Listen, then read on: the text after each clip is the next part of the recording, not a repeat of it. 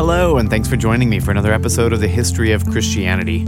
I'm Bertie Pearson. I'm the rector of Grace Episcopal Church in Georgetown, Texas, and I've also spent the better part of the last decade teaching church history at the Iona School for Ministry and occasionally at the Seminary of the Southwest. It's great to be with you.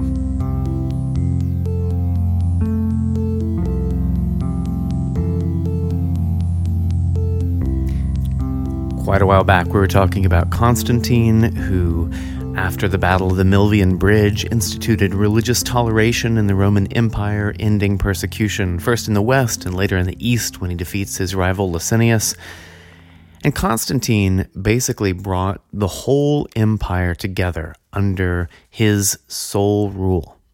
Before this, you had what previous emperor Diocletian had called the Tetrarchy, which meant rule by four. So Diocletian recognized that the empire was so big and so sprawling that a little before the year 300, he divvied it up.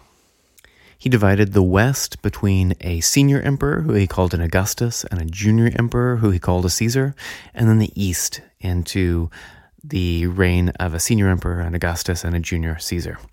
So you have these four emperors kind of ruling together, sometimes not so much ruling together, ostensibly under the authority ultimately of the Augustus of the East, in practice all kind of doing their own things. So under Constantine, everything is brought back under this one powerful figure of himself. And he is a force of nature. He is doing so much. He is controlling everything. He is ruling everything. He's holding it all together. He's winning wars. But he recognizes that his gifts are fairly unique. And when he's old, when he's dying, he decides to return to this tetrarchy structure. And he divides up the empire among his three sons and his nephew. Emperors are not like kings. They don't necessarily pass on the role of the king to their children. Nor are they like elected officials. It's not as though everyone on a certain date goes to the polling place and votes for the emperor. Instead, emperor is actually a military office. It's a military title. So the Latin term emperor actually comes from this term for field marshal. It is a high-ranking military official. And so an emperor technically is actually chosen by the armies. Emperors are acclaimed by the army. So the army comes together and they said, "This guy will be our emperor! Hooray!" The problem is that you have lots of different armies throughout the Roman Empire who don't necessarily agree, so at times they elect multiple emperors, and then those armies have to fight it out to decide which emperor becomes the actual emperor, all of whom are claiming to be the emperor. Anyway, so Constantine says, my three kids, Constantine II, Jr., Constantius II, named after his grandfather, and Constans, plus their cousin, will be the Augusti and Caesars of the Roman Empire after I'm gone. But the army says, we really just like Constantine. He was so fantastic. Why don't we just keep this in the family? And so they murder his nephew, who is supposed to be one of the four ruling emperors. So now you just have these three.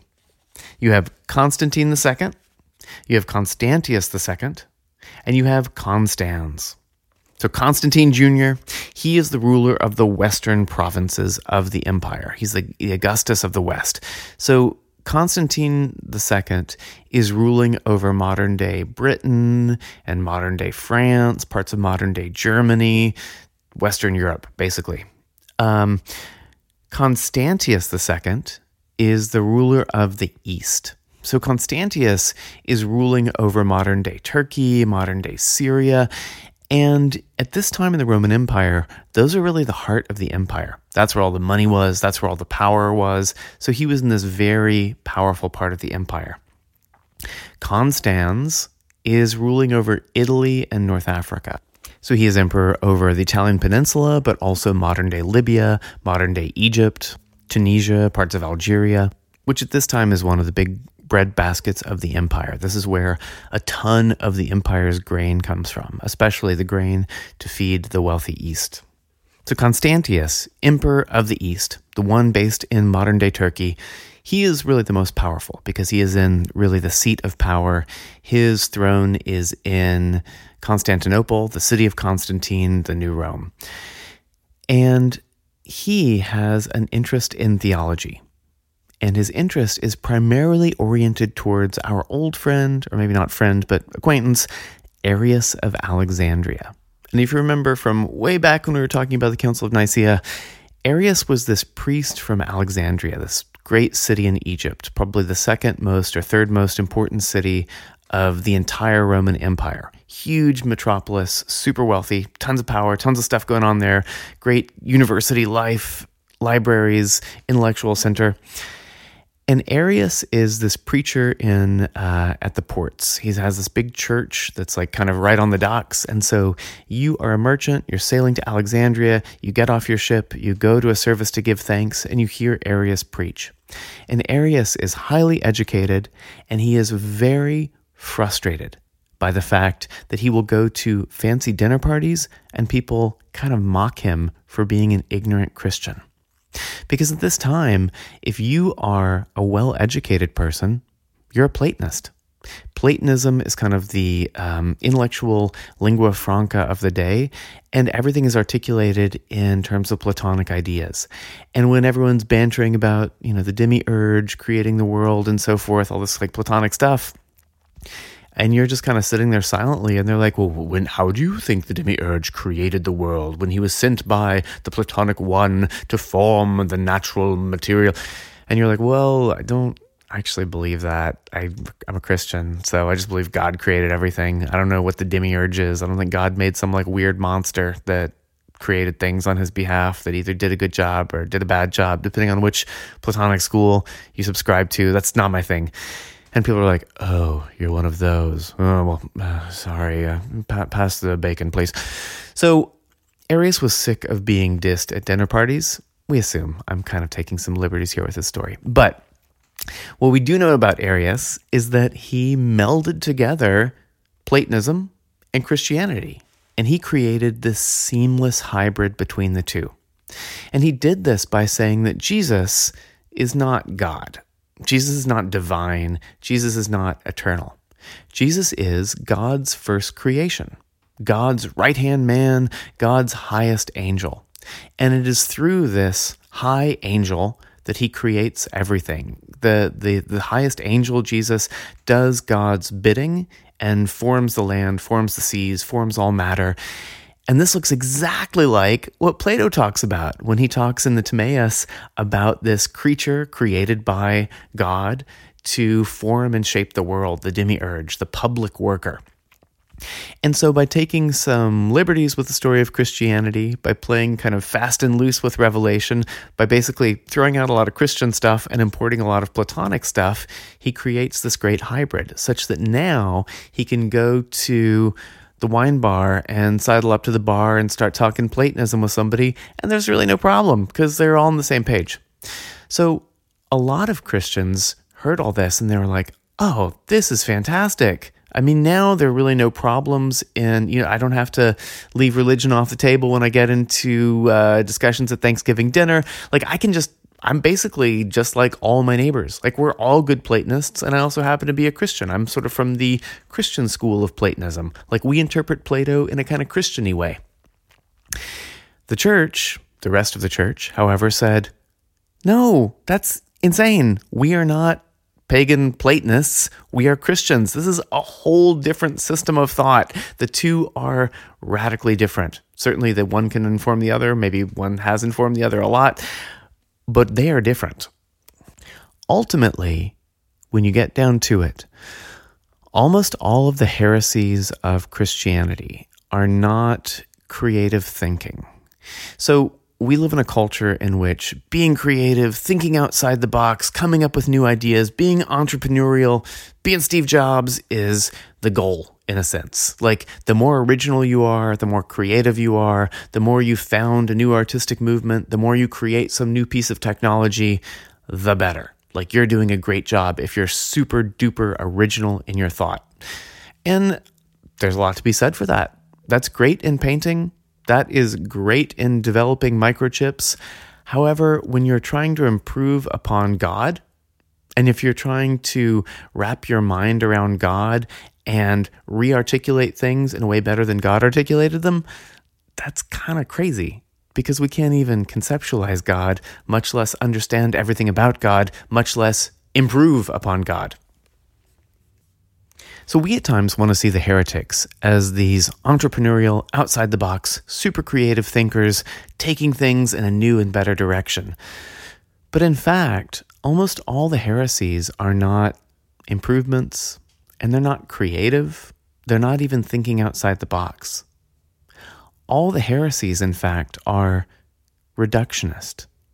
They are taking something too complex to completely understand and making it totally understandable by knocking off all the edges, knocking off all the mystery, knocking off all the truth, and taking a God-sized statement and making it into a teeny tiny, comprehensible, human-sized statement that is no longer true of God. So if you have a revelation like Jesus is fully God and fully human, if you think you totally understand that, you're not listening, because that is completely incomprehensible. That is so much bigger than we can wrap our minds around. But if you take that statement and you say like, well, that's a little confusing, let's just reduce that a little bit. Let's just say Jesus is totally human, but not divine. Not divine in the sense of like he is actually God. More divine in the sense of like he has some divine ideas. He has divine, this chocolate is divine. He's divine in that way. He's just fantastic. He's likable. He's brilliant. He's not God. Or, on the other hand, you can say, okay, he's God. This is God coming down to earth. This is God visiting his people, leading his people, saving his people. But he's not a guy. Like, he's not just a regular old rabbi from some dusty village in the middle of nowhere. He might look like it. Maybe it's God sort of play acting at being human, or God kind of appearing in like a hologram as Tupac Shakur did at one famous Coachella festival in history. But it's not actually God being a human. God can't be a human being. He's infinite and eternal. Humans are little tiny, living on a rock spinning around the sun. Impossible. So heresy is taking this incomprehensible statement and reducing it to human size. And so Arius takes this incomprehensible statement, fully God and fully human, as articulated by so many of the fathers of the church, by Christianity all the way back, and by the New Testament. If you read the Gospel of John, extremely explicitly for Gentiles. If you read Matthew, Mark, and Luke, it's also extremely explicit. If you look at it from a first century Jewish context, all over the place, Jesus is fully God and fully human. So Arius takes that and says, he's not God. He is the highest angel who actually did become human. This angel became born as a human being, but it's not God. Arius is roundly condemned by the church at the Council of Nicaea. Out of the 318 bishops present, 316 signed the Acts of the Council saying, like, yes, we all agree, Arianism, bad, Nicene Creed, good. The other two who didn't sign weren't even Arians. They just didn't like another piece of legislation that made them, as bishops from Libya, be under the jurisdiction of Egypt. They were like, we're Libyans, they're Egyptians, come on, can we just do our own thing? So they left. Anyway, the bishops who were at the Council of Nicaea condemned Arianism roundly. But it didn't die out, because there were some bishops who still had some sort of Arian feelings, even though they felt that it probably wasn't wise to express them at that time. They saw that they were in the losing side, so they tried to be a little bit realpolitik about it and kind of go underground, but continue teaching Arianism. So one of those to whom Arianism was taught was this young man, Constantius, son of Constantine, ruler of the East. And he thinks, well, this all makes sense to me. I like this. Plus, going to a dinner party, having people think I'm an educated Platonist and a Christian, that doesn't hurt. So he's very favorable to the Arian cause. And Constantius puts a lot of support behind Arianism, such that Arian bishops are now being appointed within his territories. There are some problems between his brothers, Constans and Constantine. They have some problems, some altercations. They fight some wars. This other rebel rises up, tries to overthrow all of them. Eventually, both Constantine II and Constans are killed. And the rebel guy is killed, and this leaves Constantius II as the ruler of the whole Roman Empire. And so when that happens, he starts spreading his kind of Arian tendencies more broadly. So at this time in Christianity, you have bishops everywhere you go. Like everywhere you go, there's a diocese. The head of that diocese is the bishop, and that is ultimately the power structure of the church. There are some bishops that are kind of junior bishops called bishop suffragans, and they are in very small, teeny tiny dioceses. You might have a diocese that's actually just like a little town. So this little town of 500 people or whatever has their own bishop. But then you also have these kind of super bishops called metropolitans who are bishops of big metropolitan areas. So you might have a town of 500,000 that has a bishop, and that would be a metropolitan bishop. Metropolitan bishops have some more authority than suffragan bishops. They can consecrate other suffragan bishops. They can call the other bishops together in local councils. They have a lot of teaching authority. But then, above them are the super-duper bishops. And these are the metropolitans of either giant cities or dioceses that were founded by the apostles, that have this deep connection to the apostles. And these are called the patriarchs. And so you have one in Jerusalem, not a big city at all. Teeny tiny city, way out of the way, but obviously founded by not just an apostle, but the Lord himself, the apostles, like Jerusalem, where it all went down. So there's a patriarch of Jerusalem. You also have a patriarch of Rome, where Peter was. You have a patriarch of Antioch, where Peter was. So Peter was in Antioch for a while, went to Rome eventually. And then you also have a patriarch of Alexandria. Alexandria, interestingly, is not an apostolic foundation in one sense. Instead, it's founded by Mark. So Mark is the author of the Gospel of Mark, and he was the translator of Peter. So he traveled with Peter. He wrote down the preachings of Peter as the Gospel of Mark. He would go with Peter wherever he was and translate into Latin or whatever. So Mark is seen as having this sort of Peter authority in founding Alexandria. It doesn't hurt that Alexandria, Antioch, and Rome are three of the biggest, most important cities of the empire. And even though it doesn't have apostolic foundation, even though it's a brand new city, Constantinople is so important, is such a metropolis, and the emperor is there, that the bishop of Constantinople is also treated as one of these patriarchs. So you have these 5 super-duper bishops of Rome, Alexandria, Antioch, Jerusalem, Constantinople.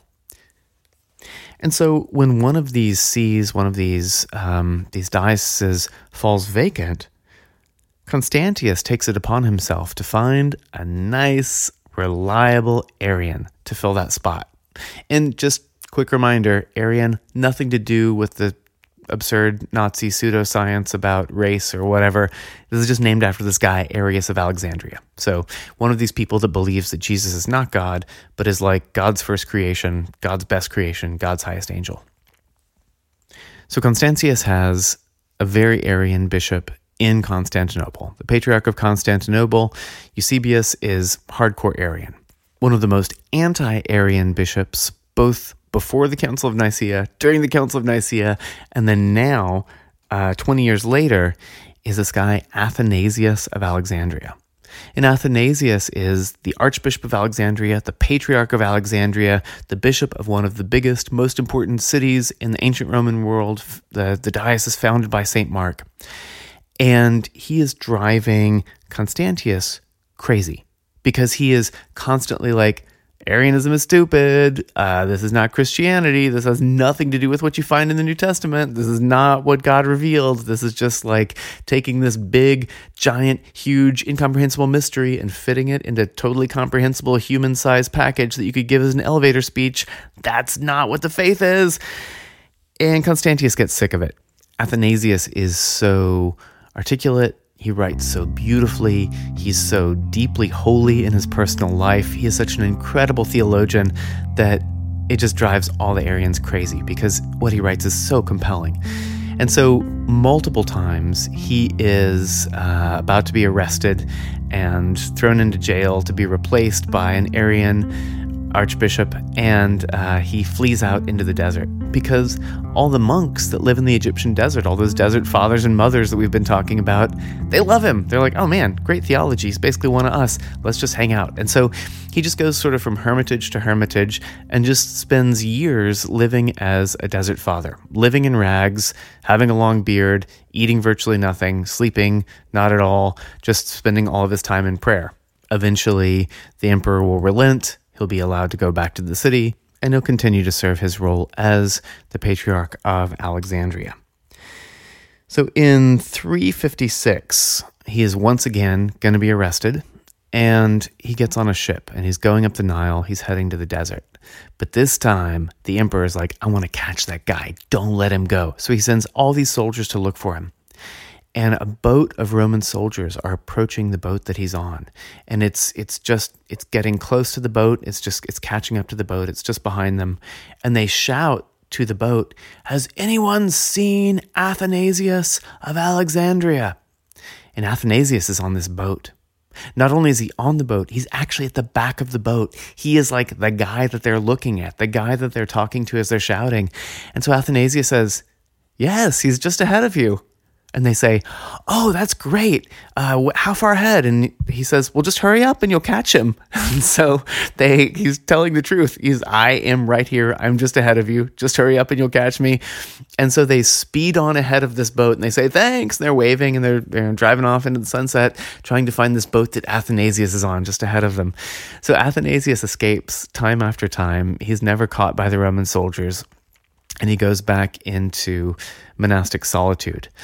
But this time, rather than just leaving the see vacant, the emperor appoints a new bishop of Alexandria, a new patriarch. It's this guy, George, and he is the most diehard of diehard Arians. He is so intensely Arian that other Arians are like, this is dumb. Like you're being annoying about this. We're all Arians, yeah, but can you just relax a little bit?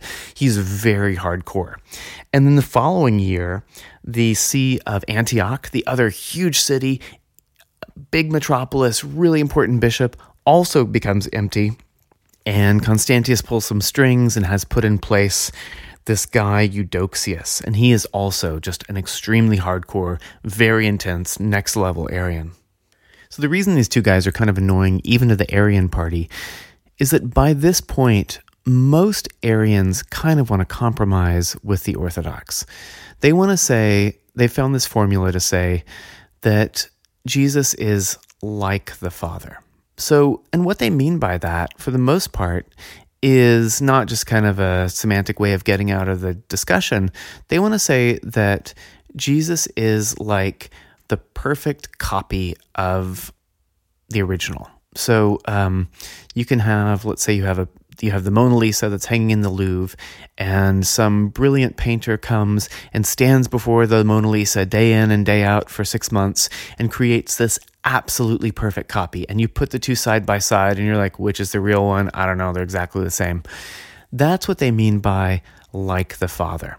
And for them, this is this way of saying, if you are a Nicene Orthodox Christian and you believe that Jesus is God, is fully divine, well, I mean, it makes sense to say that he's like the Father. And this way, you're not confusing the Father and the Son. Like, you don't want to just say that it's all the same and there are no differences. There are no persons in the divinity of God, that Jesus and the Father are exactly the same, because clearly that's not the case.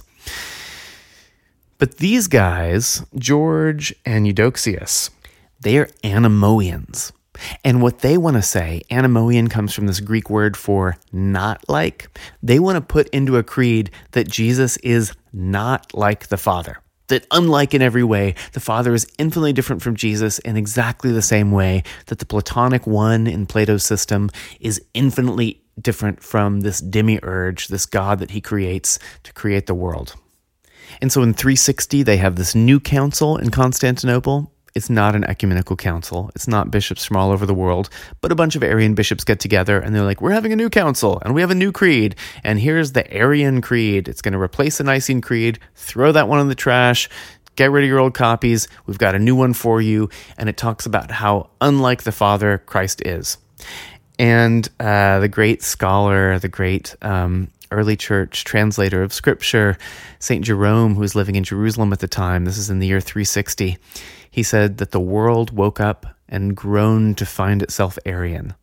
According to Henry Chadwick, who's the great English scholar of the early church, there was a huge popular support among just the people of the ancient world for Nicene orthodoxy, that this belief that Jesus is fully God and fully human. What does that mean? Who knows? That's way above our pay grade. It's such a mystery. That was pretty normative for people in the street. But you have this small cadre of extremely well-educated Platonic bishops and court officials who are propounding Arianism, and they've taken it upon themselves to speak for the whole of Christianity. So in 360, you get this new creed under Constantius II, and in 361, Constantius dies. So when the army killed off Constantine's nephew, who is going to rule with the other three brothers, the bros, they killed off almost all the male members of Constantine's family aside from the three brothers, because they didn't want to risk anybody else ruling. They left these two little boys alive, two other nephews of Constantine. And one of them was this boy called Julian. And so Julian, after all the sons of Constantine have died, he is the next in line for the throne. He comes to the throne. He is emperor of the entire Roman Empire. And everybody's sort of holding their breaths. Is he going to be Arian? Is he going to be Orthodox? Is he going to support these nouveau Arian bishops who are in Constantinople, Antioch, and Alexandria? Is he going to bring back the old patriarchs? What's he going to do? And Julian comes to the throne and he says, surprise, I'm not actually a Christian. I don't care about any of this stuff. Julian is a diehard old school pagan. He worships the sun. He worships a sort of military god called Mithras. He worships all the old school Greco-Roman pagan deities. That is his thing.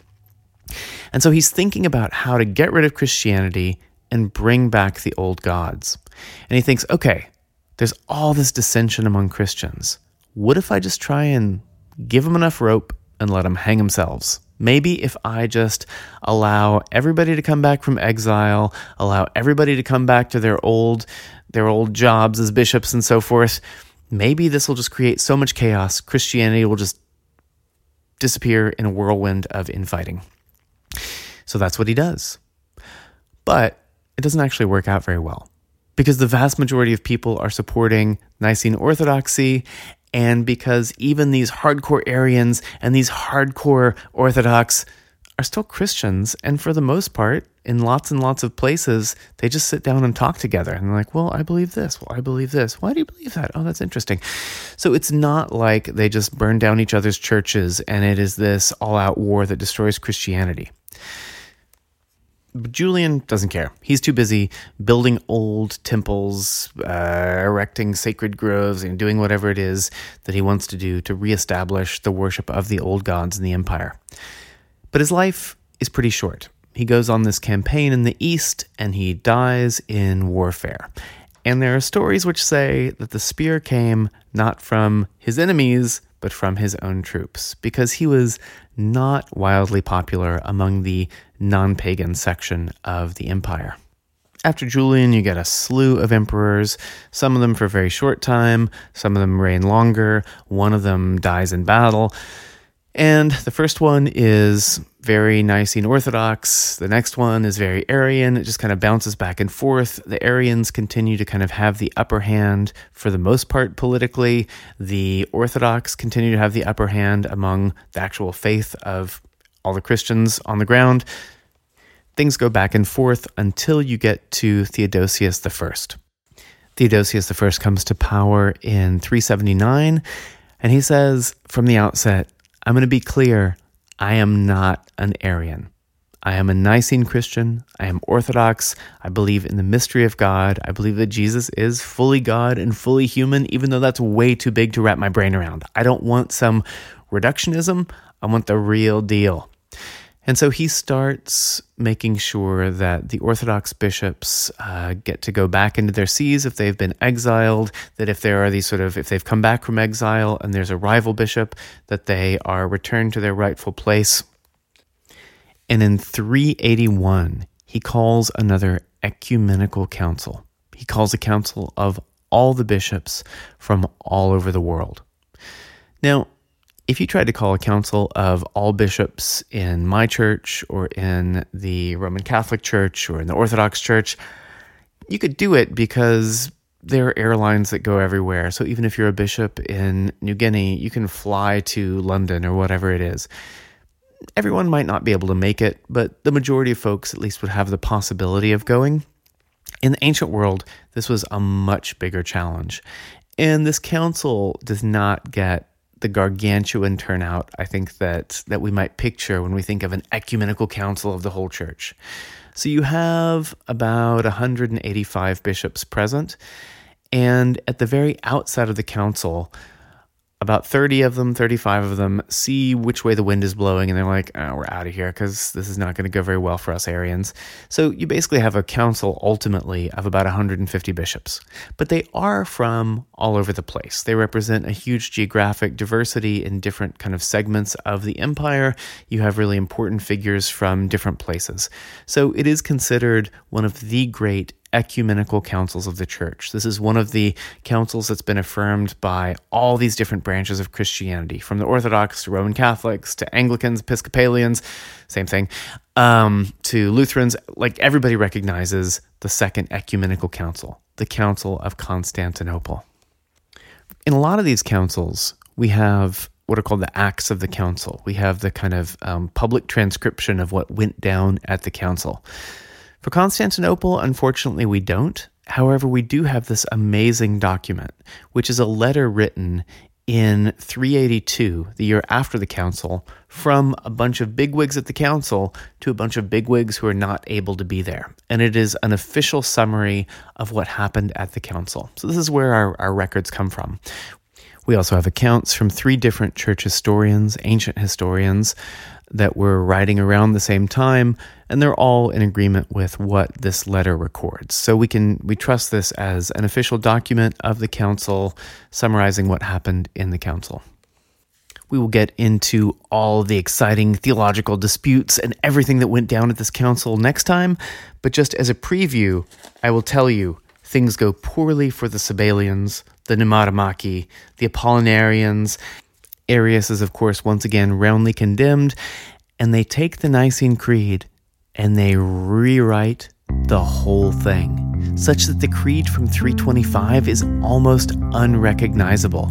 And this, the different version, the Constantinople version, is the version that liturgical churches like mine, and the Orthodox, the Roman Catholics, Lutherans, say every single Sunday. So this council is huge in its impact, and they do a bunch of other things. So next time we will get into the controversies of the council, the nuts and bolts, everything that happens at the very exciting Council of Constantinople. Join me next time for this riveting conclusion.